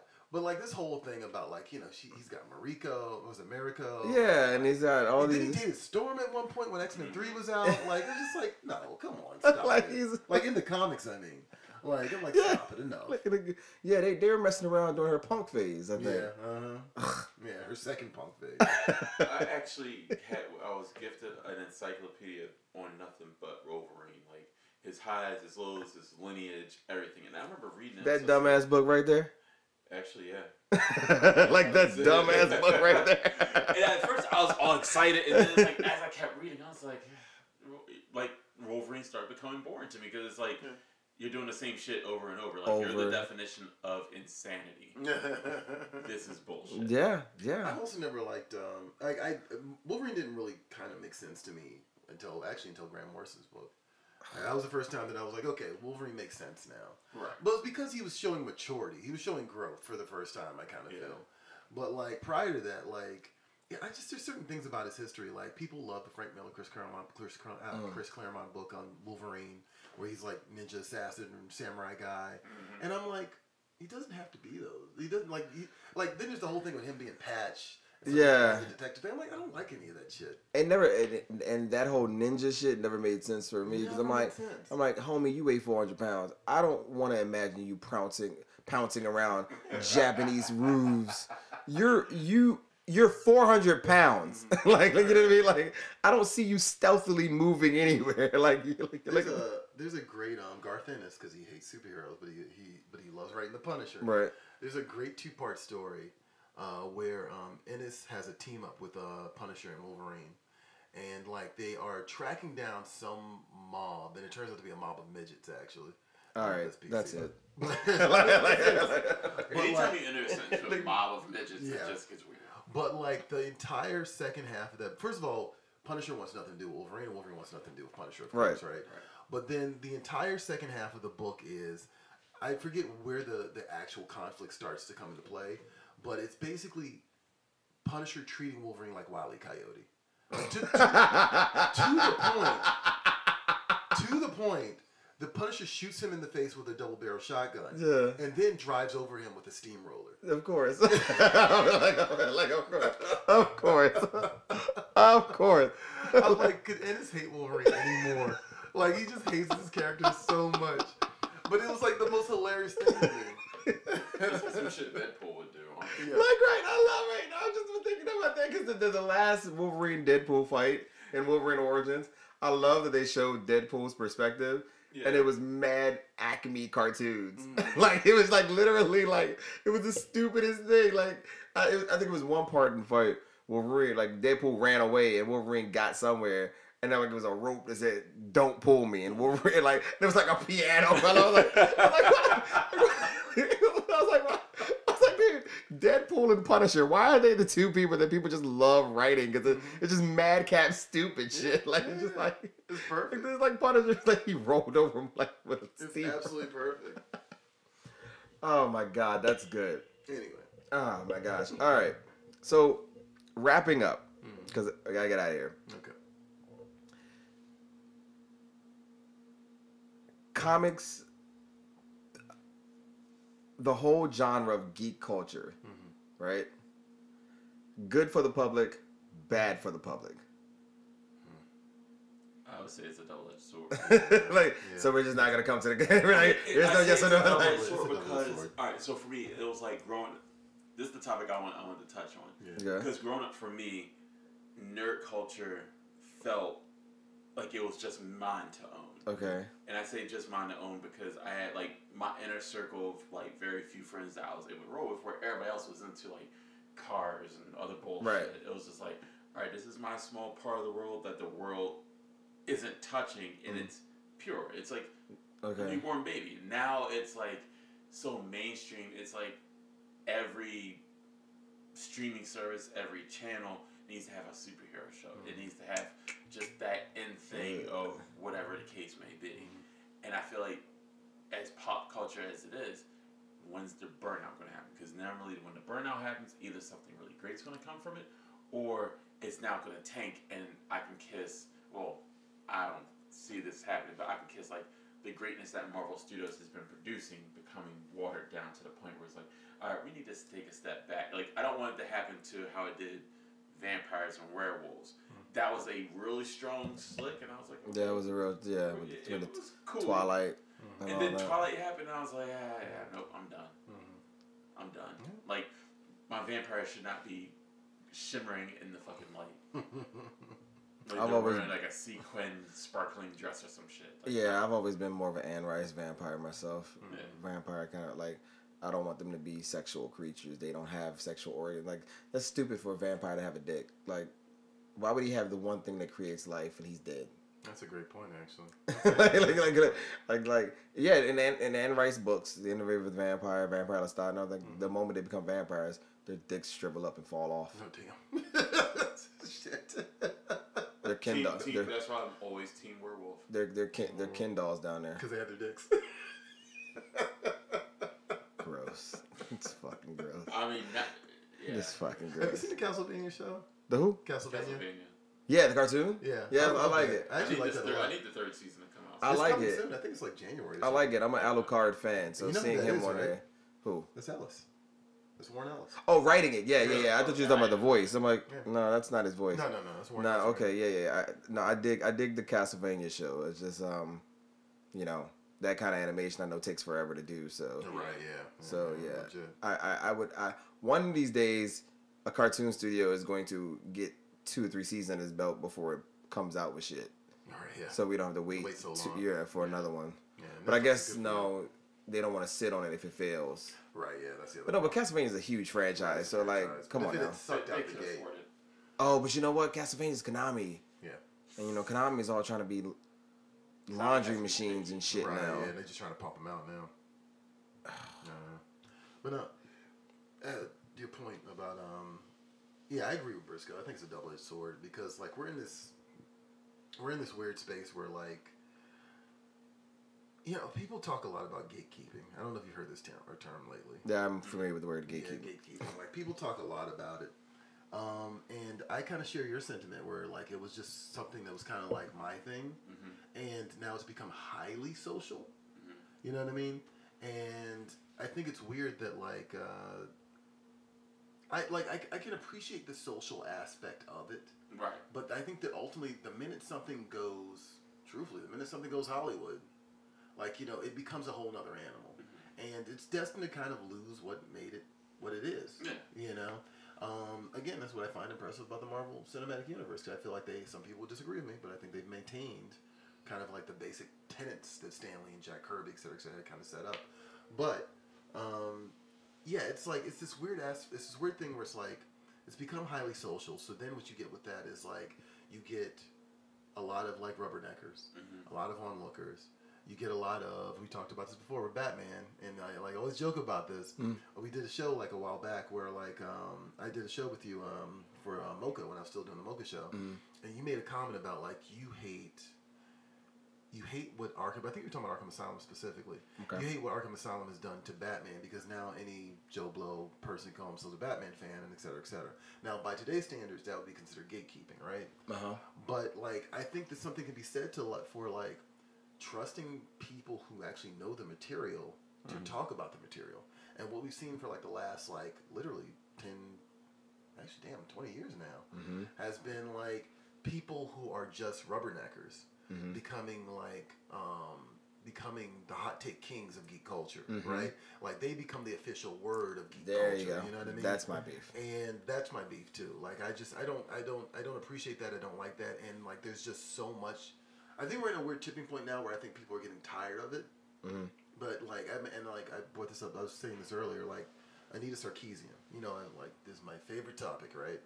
I haven't talked about her in a while. Because she doesn't, this is my favorite topic, but I've not talked about it in a while. Because she's become largely irrelevant in the last couple of years. But like Anita Sarkeesian is a game critic, and she always kind of takes this feminist approach to everything, right? But she always goes like so far in the opposite direction. Okay. And it took a while for people to kind of get wise to that. So she recently tweeted out something about The Mandalorian, the Star Wars show, and she was saying like, yeah, like. It's really disappointing that, like, I'm watching the Mandalorian show and there are no female characters. I saw that tweet. What a trash ass. Now, right. And she's a verified person with tons of followers. And she said something stupid like that. And so it's interesting because 4 or 5 years ago, that would have been a heat-seeking missile, and people would just retweet it, and people would have applauded her for saying that and all that shit. Right. Now, in 2019, this is why I think there's a tipping point happening. Everyone's like, you're an idiot. Yeah, they checked the shit out of it. Yeah, so basically the lady said, I'm watching The Mandalorian and I'm ashamed in 2019 you don't have one female character on there, especially when there's a female character leading the movies. Well, and no, like she didn't even make that connection. The very next one. Oh, okay. The next tweet. Because she tried to pop off. And you don't have to slide down the comments very far before somebody said, not only was the armor in the fucking episode a woman. Right. Like, you know what I mean? That's what I was like, I'm pretty sure there's a woman. Secondly, not every story has to. Right. Yeah. Like, you know what I mean? Like See, fix it, Jesus. Like, fix it. Like, you know what I mean? Fix it. Like, you know, I kind of feel in that realm because I'll say the first Star Wars movie that came out, what was it? The Force Awakens? Oh, yeah. Recently, yeah. It was sleeping. I was excited about because for me it was like I see a black man holding it outside of Samuel Jackson. I see another black man. Oh yeah, you got lightsaber. You talk about the okie doke about that shit. You got. Yeah. I was hoodwinked and bamboozled. I did not believe it for a second. I didn't either. I didn't either. Because even the story started off with like him having this awakening. I was like, damn, like how are they gonna explain that? That's gonna be cool. No. And they haven't touched on that plot point yet. And I know. No. All right, so disclaimer. Because it's not going to happen. I have Wait for it. I have what I call the curse of Star Wars on me right now. So I'm very careful of what I say to avoid spoilers for people. Oh, okay. But it doesn't touch on shit. None of the shit in these 3 movies makes sense, and I'm just like, I can also say like I kind of disown Star Wars, and that's sad because my brother. Okay, so talk back to what brought me into nerd culture real quick. My brother got me into Star Wars. My mom got me into Star Trek, which doesn't make sense in all this grand scheme of stuff, but I'm like, it worked. It was stuff that I liked. It ran with it. Yeah. And so I was talking to him, like, I was like, what do you think about The Mandalorian? He's like, well, I haven't watched it yet. I was like, oh, well, I got Disney Plus, let me know, whatever. And then we started talking about the movies, and he was like, yeah, I'm going to still go. Like, I supported all the movies. I'm still go, because, like, if I don't finish this one, I'm going to feel uncompleted. I'm like, I'm okay not knowing at this point. you know what? I would say this is the one movie I can honestly say, like I've seen all the Marvel movies, and I had to make sure I watched all the Marvel movies. Yeah. Now I'm at a point where I'm like, I need to see all the Star Wars movies, and then I'm just like, I can wait till it gets on Disney Plus and watch it with my son, and then I can explain stuff. I didn't see Last Jedi until what, like a year after it came out. So me, and it's funny. I don't want to get your guys' thoughts on this. How do you guys feel? Plot point of Star Wars. You have this young person, this woman, come in, picks up a lightsaber off the first movie, fucks up Kylo Ren, who's been training. No, it's garbage. Who's been training. Then second movie, I find Luke. I train with him for a couple of days. No, but not really. But then, I go into the throne room of whoever the fuck Supreme Emperor Snoke is, which they did not explain. No. And gets killed by a fucking cheap ass Jedi/Sith move, and didn't sense that shit. Didn't sense it, yeah. And then all of like the guards who are force sensitive guards who are got force sensitive axes and nunchucks. The Crimson and shit Guard, like okay, Crimson Guard. No, I'm just saying. No. I'm just saying like ludicrous this is. That's what I'm saying. That's what I'm saying. Right. It's like these are supposed to be like the creme de la creme. Right. And okay, Kylo Ren makes sense. He can go in there and fuck him up, but he was getting his shit handed to him.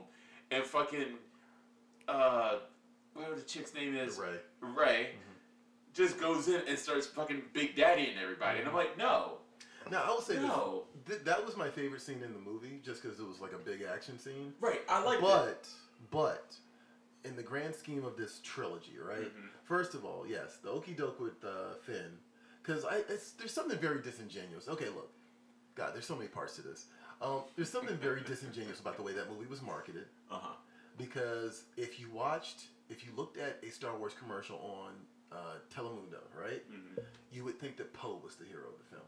Of course. Yeah. If you watched a Star Wars commercial on BET, you would think Finn was a hero. Why would you think that though?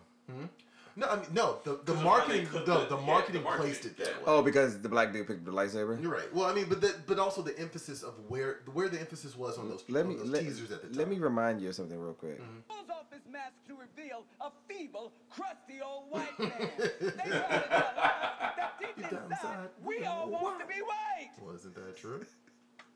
Well, isn't that true? Black Rage! Black Rage! I ain't gonna repeat the rest of it.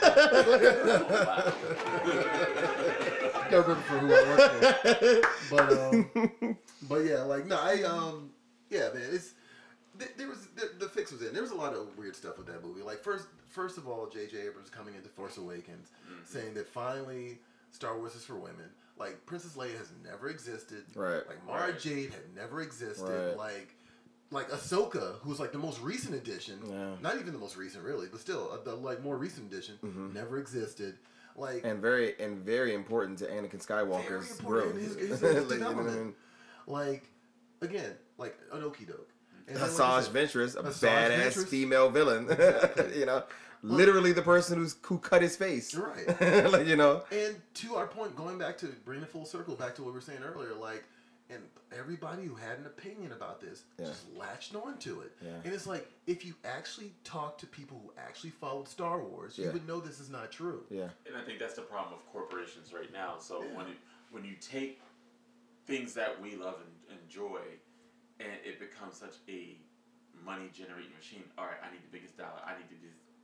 I feel like they focus so much on how much the effects cost. Okay, who's the top actors we can pull in? Who's merchandise we can ship out to this, get it all in Target, get it all in Walmart, get it. We forget what the storyline's actually about. So when I look at the storyline, I feel embarrassed to like even try to inform my son who's slowly and surely picking up. Like his first book that I read to him was a color book of all the Marvel heroes. Like this one pissed me off. It was like the brown pants of the Incredible Hulk. I was like, the fucker's green. Right. And you pick brown pants? Like, come on. Right. It's really wearing purple pants. But like if you ask him, he'll say like his favorite heroes would be like Groot, Spider-Man, Hulk. Like those are probably like his top 3. I try to push Black Panther on him just because I'm like, growing up, we didn't have so many superheroes or let alone action figures that were black. Right. I would say more than anything, action figures. Nah, yeah, action figures. Now I can ride on that fight. I can get on board with that one. So I was like, all right, you know what? Let me give him Black Panther. And I remember him picking up Black Panther. Like, oh yeah, that's nice. Okay. Yeah. Right. And then he went back to Cars. I was like, all right, Cars is kind of. You Kind of neutral. you gotta break out old school G.I. Joe. Give him Roadblock. Roadblock. No, but I actually had my mom actually saved a bunch of my old action figures when I was a kid. So I had like old Power Rangers, and I remember giving him. I was like, "Which Power Ranger should I give him?" I was like, "Well, of course I have Tommy. I should give him Tommy." There's Jason. I was like, "But I got Zach. Fuck that. Let me give him Zach. Let me do the first one." And I remember sitting him down and showing him Power Rangers. He was like, "All right, Power Rangers." Yeah. And before I asked him who was his favorite, I was like, "Look, I got a surprise for you." And I had the flip the Power Ranger with the flip head. Right. I know what you're talking about. I was like, "Yeah, let me give that." And it was like. He saw like a black person turn into a superhero, and I was like, I didn't think. I was like, damn, like that just blew his mind because that's all he did for like the next week was flip his head and be like, "But Daddy, Power Rangers." I was like, yeah, we're gonna go with that. He's like, that's the move. I never had that. I never had a representation problem growing up. I didn't either. To be honest. I didn't, but and I think, but you know, I think that's a lot to do with upbringing. Yeah. I know, I did have a reverse representation problem because like for example when Street Fighter 2 came out and I saw Dalsim and I didn't quite understand that he came from India because I didn't see any Indian people growing up. Right. But you see elephants, you instantly think Africa. Right. And I was like, I knew he didn't come from Africa, right? But all I saw was brown skin and I was just like, oh, the black dude sucks. I was like the black. Dalsim is like the cheapest character in the world. He's cheap, but he sucks. Yeah. Like I was like, dude, because when people be like, yo, the black guy on Street Fighter, I'm like, Mike Tyson. Balrog, like Mike Tyson. That guy's amazing. Fuck Dalsim. Fuck him. Like I hate that guy. Like no, I think gatekeeping is necessary. Because of those things that we're talking about. It's funny because you brought up that tweet. I'll tell you about another tweet that happened last week that didn't so much get attacked, but somebody did correct her ass. But again, this person had a bigger platform than the person that corrected her. She goes because I guess they're working on an Indiana Jones reboot. Yeah, well, it's not a reboot. I think it's an extension of So he's gonna be. It's just changing the actor. He's gonna be Indiana. He's gonna be. He's gonna be. Harrison Ford's gonna be Indiana Jones again. Oh really? Yeah. Yeah, I know. Because the people don't like Shia LaBeouf, so and even though Shia LaBeouf was not the terrible part of that movie, people don't like him. Yeah, there's a lot of things wrong with that movie. I'll tell you what's wrong with that movie. It was about aliens. Yeah, well, there's that too. That's what's wrong with the movie. It's about aliens. Like you know what I mean? She goes, how about maybe casting a female main and make Indiana give cultural things back to this the culture it was stolen from. People, it was stolen from. Yeah. And I was like, let me scroll down these comments to see if somebody gonna put her ass in that place because obviously you've never seen Temple of Doom, where his whole point was to give the fucking rocks back. Right. Like you know what I mean? Like, and Indiana's thing has never been my name goes in like what?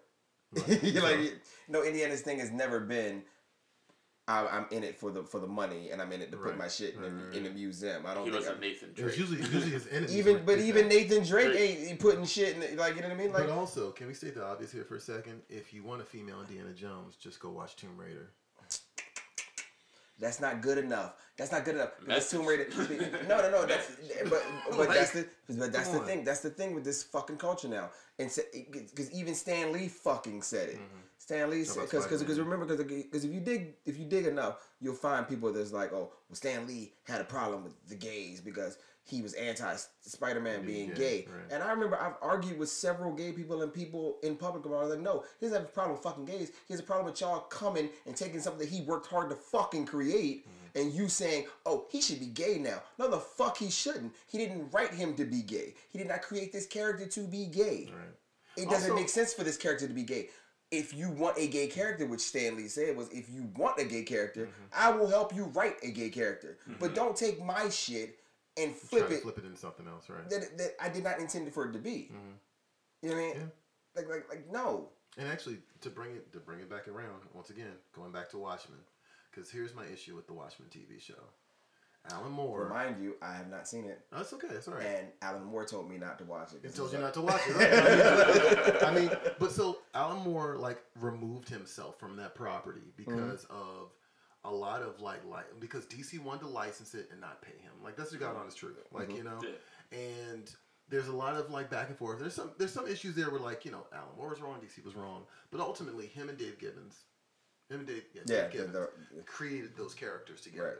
And he just kind of like gave up his entire like ownership of those characters. Dave Gibbons was like, you know what, just make some money off of it, right? Yeah. But ultimately, you have to look at these situations like this. When you take a character that has already existed for several years and you turn it into something else, right? Yeah. To like be more current or modern or whatever it is, the person who made that character ultimately is not getting the ownership or the money for that character. Right. And the other flip side of this is, you know, I know everybody loves Miles Morales right now. I saw the Spider-Verse movie. I thought it was really good. But you got to remember something. 2 white people created that character. Yep. And also, it's owned by Marvel. Yep. So no person of color is getting paid.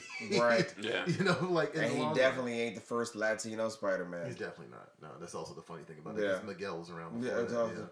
Miguel, he's even in the fucking movie. Right. He's in the movie. He's actually in the movie. He's literally right there. Yeah. Like, right. So it's yeah, you're right about that because I mean I know it's a cliche to say, but Superman's creators died broke, right? Yeah. And that's and actually, Well, kind of, sort of, but yeah. they died broke in the sense of how much is Superman worth? How much did they die with? Right. And even funnier because I actually had this conversation with somebody recently. Because somebody was like, "Oh, if Gotham City is New York, then where's Metropolis?" I was like, I don't really think that Gotham City is Gotham City can be New York. That means that Metropolis is probably Toronto. I mean, seeing how it takes place in Canada, and they go, "No, because Superman's American." And I was like, that doesn't vibe with me. Seeing how his creators were Canadian. Yeah, actually are Canadian. I don't know where he became the American hero. Like I don't even understand how he's the American hero since he's an alien. But okay, I mean, go off, sis. Literally draw him with an American flag. I mean, because he's been running around saving a bunch of Americans. Well, he must be American. Right. Well, I mean, no, that's literally. Well, that's where his pussy is. It's World War II. Yeah. That's where. That's what I mean. But Superman wasn't punching Hitler, was he? Yeah, he was. Yeah, all those superheroes were doing like the whole like Superman punched Hitler. Yeah, I don't think he actually. Actually, he might have done. He might have actually gotten into it, Hitler. But like, yeah, like all those characters during the Second World War, they were all doing like superhero comics where they were like in the war and all this other stuff. That's so dumb. That's so dumb. If I ever see Superman punching Hitler, I don't think he punched Hitler, but if I ever see, the only person that should be punching Hitler is Captain America. Well, yeah, we got that. Maybe Wonder Woman, but maybe. Anyway. All right, guys, I want to really thank you for coming and geeking out with me. This was actually way more fun than I thought it was gonna be. Good. Because I thought we were just gonna say a bunch of inflammatory things. I thought I was gonna say a bunch of inflammatory things. You definitely said the gays a couple of times. Is that wrong? Are you not supposed to say? I don't know. Well, no, I've grown because I used to. I mean, everybody knows I have a loving heart. I think everybody should be able to do whatever they want and be comfortable and die happy and live happy. But I've definitely, described someone as a raging Mo before. Okay. Like, I've never been keen on the F word, but like, I'll definitely be like the gays. I mean, I don't know. I actually don't know. Dude, when I first got out of the service and started bartending, I worked with a gay dude, and like he saw me, like it was a girl who tipped me a lot of money, and like she left her number in there, and I was like, yeah, got her number, probably gonna beat that up tonight. And he goes, ugh, fucking breeders. Breeders. And let me tell you, That's great. and let me tell you, I felt like fucking shit. So the next time that they were having a sensitivity class and they were like, you can't say the F word, I was like, well, yeah, because the words hurt. And he's like, well, what word did they call you? I was like, they called me a breeder. And like, I don't know why that hurt, but that shit, there's the disgust in your tone, sir. I love that more than any of the alternatives around now. A breeder. If you want to call me a filthy breeder, I would totally accept that. Why he called me a breeder? And I didn't even want to like text her. I was like, ew. I was like, 'cause that's exactly what we're gonna do. We're gonna practice breeding. Like, we're gonna practice. We don't want to succeed, but we're gonna practice making a child. Jesus Christ! Like he definitely made the idea. Like I really for like hours thought, damn, the gays have perfected sex because they're never gonna breed. they're getting all the fun, but they're never gonna actually make a child. With me though, I'm doing a functional activity. It's biological I'm imperative. doing a biological, like disgusting. All right, that's hilarious. You're just doing exactly what you're supposed to do. Boring. Right. Like you suck, dude. Like, oh God, man. Like I said, guys, thanks for coming in. No problem. This was cool. Definitely. You definitely gotta get a babysitter and get a kickback going. Yeah. So we can all air out our dirty laundry. Because I don't think my washing machine's big enough. I would say that there's nothing I love more than to see a whole bunch of people just awkwardly in a room and you look around and then you see me in the corner. I mean, I'm just sipping. gonna be a ringmaster for real. All right, yo. Any closing thoughts? You know. You should tell people to watch Previews World. We should actually, yeah. I don't work for Previews World. I should, yeah. I know why I watch don't it. either. I know why I watch it though. Oh Jesus. I watch it for those toy ads. There's a reason that I only do 2 videos now. Because people aren't interested in drawing necessarily. That's just how it works, which I'm fine with. Like I didn't want to be on the camera anyway. I do. I go to @Previews World, anything, Instagram, Facebook, Twitter, particularly YouTube, because that's where all the videos that I produce are. Nice. And I have a comic called Fight of the Century. You do. You have a comic called Fight of the Century. What's the website in that? Rexco-comics.com. Rexco-comics.com. Yeah. Fight of the Century. Right. And if you Google Fight of the Century, you're not going to find it. So it's just that's why I said your website's slower, because I don't know if you're expecting people to have their pen and pads ready. Oh, it's a podcast. They can rewind if they care enough. Oh yeah, you're That's right. true. Yeah, power of the pen. But I'm on Instagram @TJA Comics. TJA Comics. There you go. Thank you. Like what? Everywhere. I'm at TJA Comics everywhere, actually. Okay. All right. Well, I mean, what about the other one? What's the other one? Bam? Yeah. Bam's kind of on hiatus right now. Very extended hiatus. But yeah, we're gonna wrap it up soon, and then I'm just gonna hand over the keys to Jay. It's a pro wrestling comic. Coming of age pro wrestling comic, kind of like Bad News Bears meets Attitude Era WWF. That's probably the best way I can describe it. All right. But yeah. Okay. Anything you want to plug, Briscoe? Just want to give a shout out to my loving wife. I'm gonna go that route. I'm gonna go that route. I'm gonna give a shout out to my loving wife, my beautiful baby boy, my very, very beautiful baby girl. New dad. Well, not new dad, but new kid. Well, yeah, new kid. You can't say new dad. Well, I could say new dad of a girl. That's a whole different realm in itself. Yeah, gonna be you wow. Starting a new world with target practice. Yeah, you wow for that one, because I can't be I can't have daughters, bruh. Because I just know that they're gonna have it out for me. Like, I can imagine like a 14-year-old girl just giving me shit, and I'm just like, bruh, can you just like not? Just like, bruh, did you just like fucking not? Like, just like, no. Like, it's funny because, all right, so real quick, it's like when my son was born, I was like, yeah, my boy is born. Like, right. you get like all tough with him and everything Yeah. else, but you're still loving. And it's like, baby girl, I realized how like real like Duncan's Hines cookie soft I was. You know how like Duncan Hines is really like real soft, like you just bend it and it doesn't even snap, it just bends, right? Right. She sneezed. Yeah. She hiccups. She yawns, and I'm like, oh my gosh, that's so beautiful, baby. Do you want a pony? You want a pony? Like, Yeah. Daddy will get you whatever you want. And I'm like, all it took was her to fucking yawn. And I'm like, wow, yeah, I'm gonna be that dad. All right. Okay. All right. But that also means I will have a shotgun. Yeah, when they start walking around and they start, you know what I'm saying, manipulating you against your wives, don't say nothing. No. Like, don't say nothing. Because that's what me they and the do. missus we getting All our right. Jedi mind tricks on All right, and okay. popping right now. 'Cause that's, you know what I'm saying? I can't wait. Oh, I can't wait till everybody know who's a parent in my peer group that come to me and say, so the kid asked me to do something and then asked their father to do something. I was like, and what you do? What you do? All right, guys, we gotta get out of here. Thanks for listening once again. Catch y'all next week when I'm gonna have some very What is this? What's next week? I have some ladies on, and I'm probably not gonna say anything. They're gonna talk about dicks.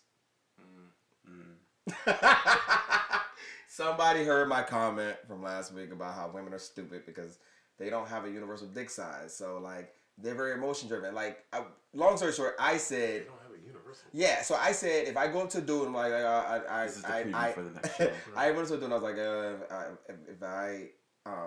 if I go to my boy and say, oh, I was messing with this girl last night, nice tits, nice ass, like grabbable, 2 handfuls, you would know what I'm talking about off bucks, right? Right. Women though, I 80% of my social circle is women. I've literally heard them go, oh, such and such, oh, man, he doing this and that to me, and his dick is so big. And I've literally heard, because I know girls who are Eskimo sisters or whatever, Pogo sisters. It can't be Eskimo sisters, but Pogo sisters. I know girls are Pogo sisters who literally, girl A would be like, oh, he's so huge. And then girl B would be like, nah, he's average. And then, and this is more common, I've heard girls praise a dude when the loving is good. But the moment they break up, well, fuck you, you little dick ass nigga, and it goes on. Right, that's what I'm saying. And like so they don't have a universal language. So apparently, the way I said it though in the last podcast was like, something Inflammatory. Yeah. So, Shocker. so they want. I mean, literally, you started that part with like, girls are stupid.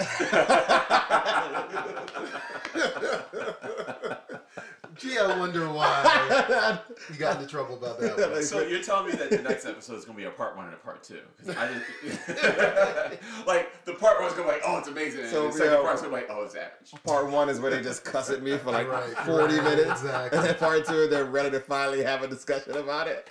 Yeah, basically thinking about having my girl come through and just like, no, actually, no. Just defend you. No, I don't think she'll defend me. All right, I'm out.